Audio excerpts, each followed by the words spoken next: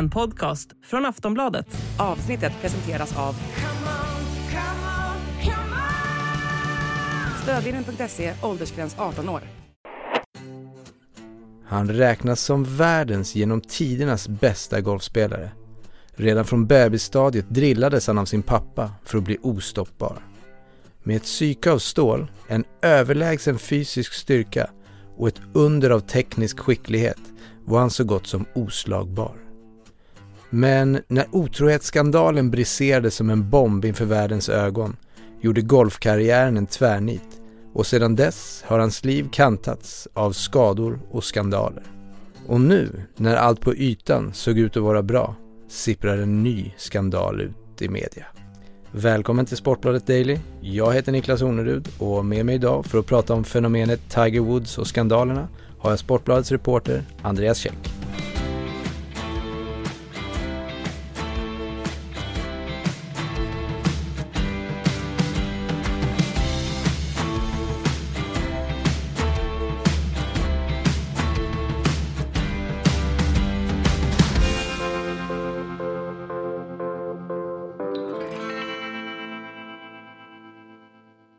Tiger Woods är alltså indragen i en ny skandal. Berätta vad det är som har hänt. Ja, det är så här då att Tiger Woods senaste flickvän Erica Herman, som han har varit ihop med sedan 2017, hon har lämnat in en stämningsansökan där hon vill att ett tystnadsavtal som hon skrev på i början av deras förhållande ska hävas. Så det är det senaste som har hänt. Varför vill hon att det ska hävas? Hon hänvisar till den här så kallade Speak Out Act som är en ganska nyligen instiftad lag i USA som togs fram i samband med MeToo skulle man kunna säga. Som innebär att tystnads/sekretessavtal ska kunna ogiltigförklaras om det framkommer nya anklagelser om sexuella övergrepp. Vi kommer få återkomma till huruvida det är så i det här fallet, för att där går uppgifterna isär lite grann, men det är en uppgift som har framkommit att hon vill bryta det här tystnadsavtalet utifrån Speak Out Act. Det ska också förekomma någon stämning med en massa pengar. Precis, det här började egentligen med att nyhetsbyrån AP fiskade upp en skrivelse då till domstol där Erica Herman har stämt Tiger Woods för känslomässiga skador som orsakats av att han enligt henne då har sparkat ut henne från lyxvillan i Florida där de har bott tillsammans de senaste åren. Hennes advokater hävdar att de hade en överenskommelse som innebar att hon skulle få bo kvar i den här lyxvillan. Och beloppet som Tiger Woods stäms på är flera 100 miljoner kronor. 300 miljoner kronor har det förekommit som uppgift. Så det var ju där allting började. Sen framkom de här uppgifterna att hon hänvisade till Speak Out Act då, varpå det i så fall tog det innebära anklagelser om något slags sexövergrepp. Är förhållandet över nu? Ja, det är över sedan en tid tillbaka. Oklart exakt när det tog slut, men så är det. Hur har Tiger Woods bemött de här anklagelserna? De har satt hårt mot hårt kan man säga, Tiger Woods och hans advokater. De är väldigt hårda. Jag såg att engelska Daily Mail hade kommit över deras skrivelse till domstol, alltså deras svar till de här anklagelserna. Och det här börjar uppgifterna gå isär, därför att när AP kom med sin första story, kort efter det så framkom det att Erica Herman hade klickat i ja på ett frågeformulär om sexuella övergrepp var liksom inblandade i ekvationen.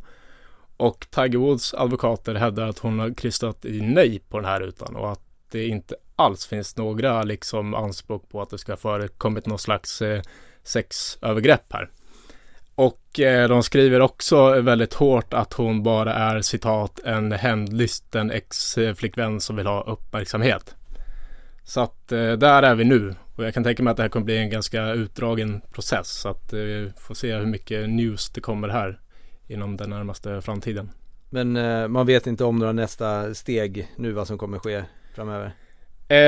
Nej, men ett rimligt antagande är väl att de liksom stämmer tillbaka för någon slags ärekränkning. Alltså, det lär komma mer. Come On presenterar årets bettingnyhet, Oddsmiljonen. För endast 10 kronor har du chansen att vinna 1 miljon varje dag. Oddsmiljonen är 8 frågor kring kvällens hetaste matcher.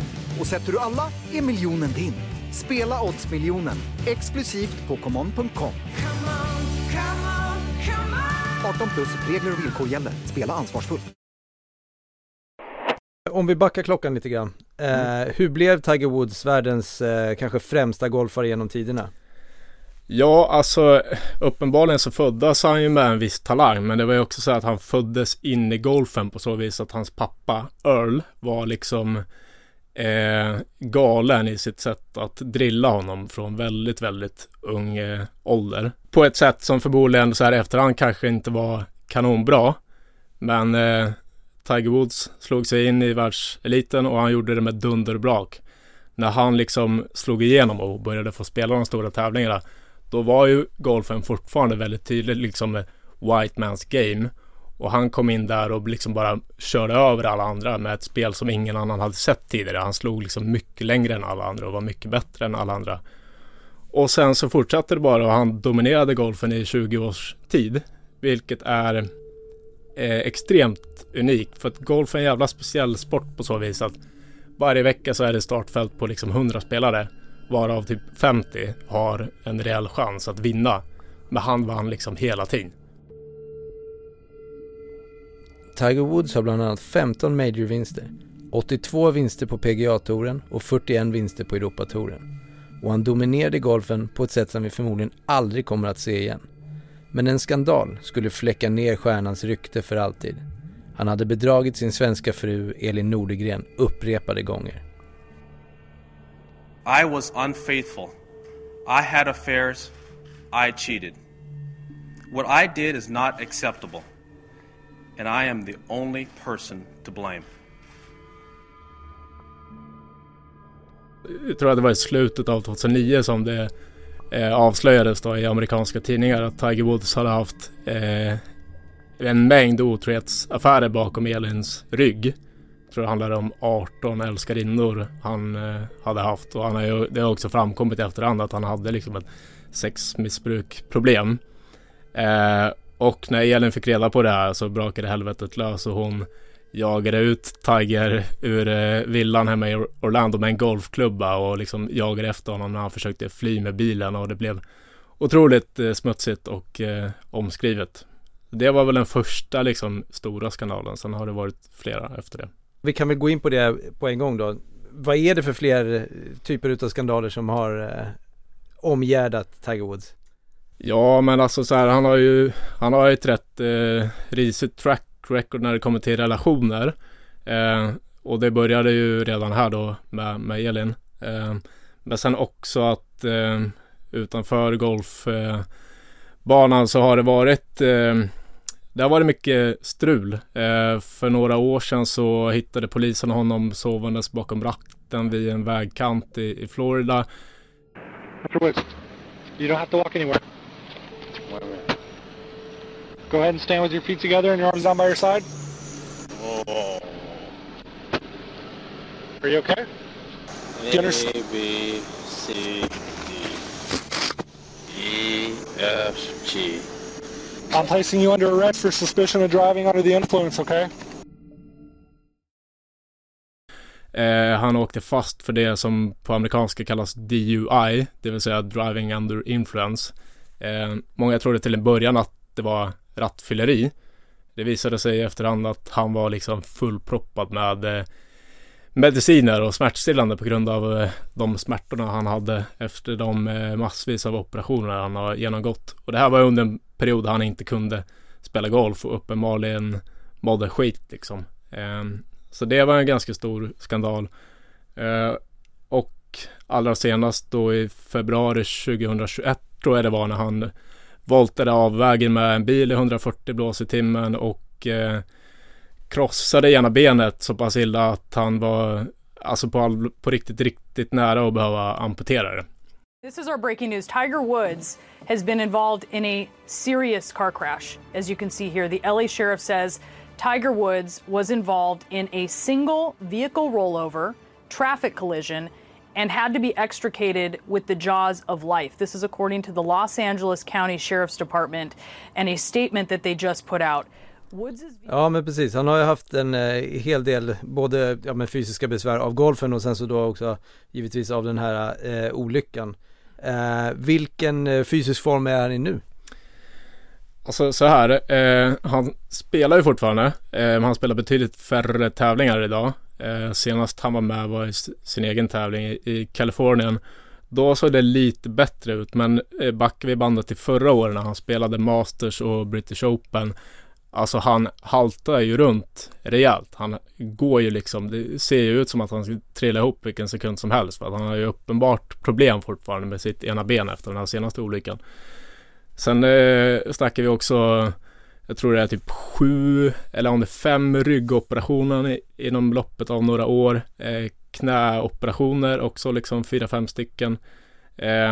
Det kanske man inte tror när man tittar på golf och bara ser så här lite lömfeta gubbar lufsa runt på en grön gräsmatta, men det är någonstans en ganska liksom fysiskt krävande sport just för att svingen tar mycket på kroppen och ger kroppen mycket stryk, och där är Tiger Woods blivit varse om någon. Jag tror på allvar att han liksom, får han ihop 4 perfekta dagar, då är han med där uppe och slåss om titlar. Ja, för man ser ju ändå golfare som håller på betydligt längre, men då kanske man inte haft en lika intensiv karriär heller som han har haft. Nej, exakt, och just den spelstilen som han hade, att det var liksom han som revolutionerade golfen och gjorde den till mycket mer så här, fysiskt krävande sport, att det ska vara liksom i toppform och det ska vara muskler, inte liksom gå runt där som någon kuf och dricka bira och röka cigg som golfen tidigare har varit lite mer förknippad med, utan nu är det liksom toppatleter som vi ser på den högsta nivån. Men hur ser golfvärlden på Tiger Woods nu? Ja, alltså hans status inom sporten skulle jag säga är oförändrad trots alla de här skandalerna då vid sidan om. Jag har själv varit ute och bevakat många stora tävlingar där han har varit med, och man liksom pratar med de här som är i världstoppen nu, typ Rory McIlroy, Justin Thomas, Jordan Spieth. Alla de har ju haft Tiger som idol och har det fortfarande. Alltså även en sån som Henrik Stenson som är i typ samma ålder som Tiger har ju liksom alltid sett upp till honom. Så att han är fortfarande liksom tveklöst den överlägset största stjärnan, och man märker det också att när han väl är med och spelar, vilket är väldigt sällan nu för tiden, så är ju liksom tittarsiffrorna through the roof. Alltså han ger en effekt för intresset som är liksom som saknar motstycke i någon annan sport, där liksom en enskild spelare är så pass viktig för sporten. Det sägs ju att han liksom egentligen blev nästan större än sporten i sig. Jo, men så är det verkligen. Och det är fascinerande att liksom uppleva på plats, till exempel i Masters som är liksom den klassiska golfmarken och den liksom mest prestigefyllda turneringen i USA. Om du är liksom ute på banan så kan du vara på ett helt annat hål, liksom typ en halv kilometer ifrån där Tiger Woods är. Men du hör liksom på jublet att det är Tiger Woods jubel. Det är liksom inte Rory McIlroy som har gjort en eagle, utan det är Tiger Woods som har räddat ett par. Det är så här helt annan ljudnivå. Så att det är speciellt. Men om vi tittar tillbaka på skandalerna, så ska jag bara, varför tror du han hamnar i de här situationerna? Men lite som jag var inne på det där, att golfen har liksom hela tiden, hela hans liv varit hans allt. När golfen tas ifrån honom så mår han uppenbarligen inte bra. Alltså de bilderna som kablades ut på honom när han somnade bakom ratten där och var liksom helt borta, det var ju otäckt att se. Men också så här, typ när han har varit skadad och inte kunnat spela Masters till exempel, så har han ändå alltid varit där och gått på Champions Dinner. Han vill liksom vara kvar in the loop för att han han älskar golfen. Och det gör mig lite bekymrad för att han är 47 år gammal. Har haft jättemycket skadeproblem. Någon gång kommer ju den här golfsagan ta slut. Och det finns vissa frågetecken för hur han kommer liksom kunna tackla det. Han är liksom en av de absolut största idrottsmännen vi har haft genom alla tider, men det finns ju fortfarande frågetecken för hur pass bra han är som vanlig människa, så att säga. Då ska vi säga tack till er som har lyssnat, och tack till dig Andreas för att du tog dig tid att vara med i Sportbladet Daily. Ja, tackar. Du har lyssnat på en podcast från Aftonbladet. Ansvarig utgivare är Lena K. Samuelsson.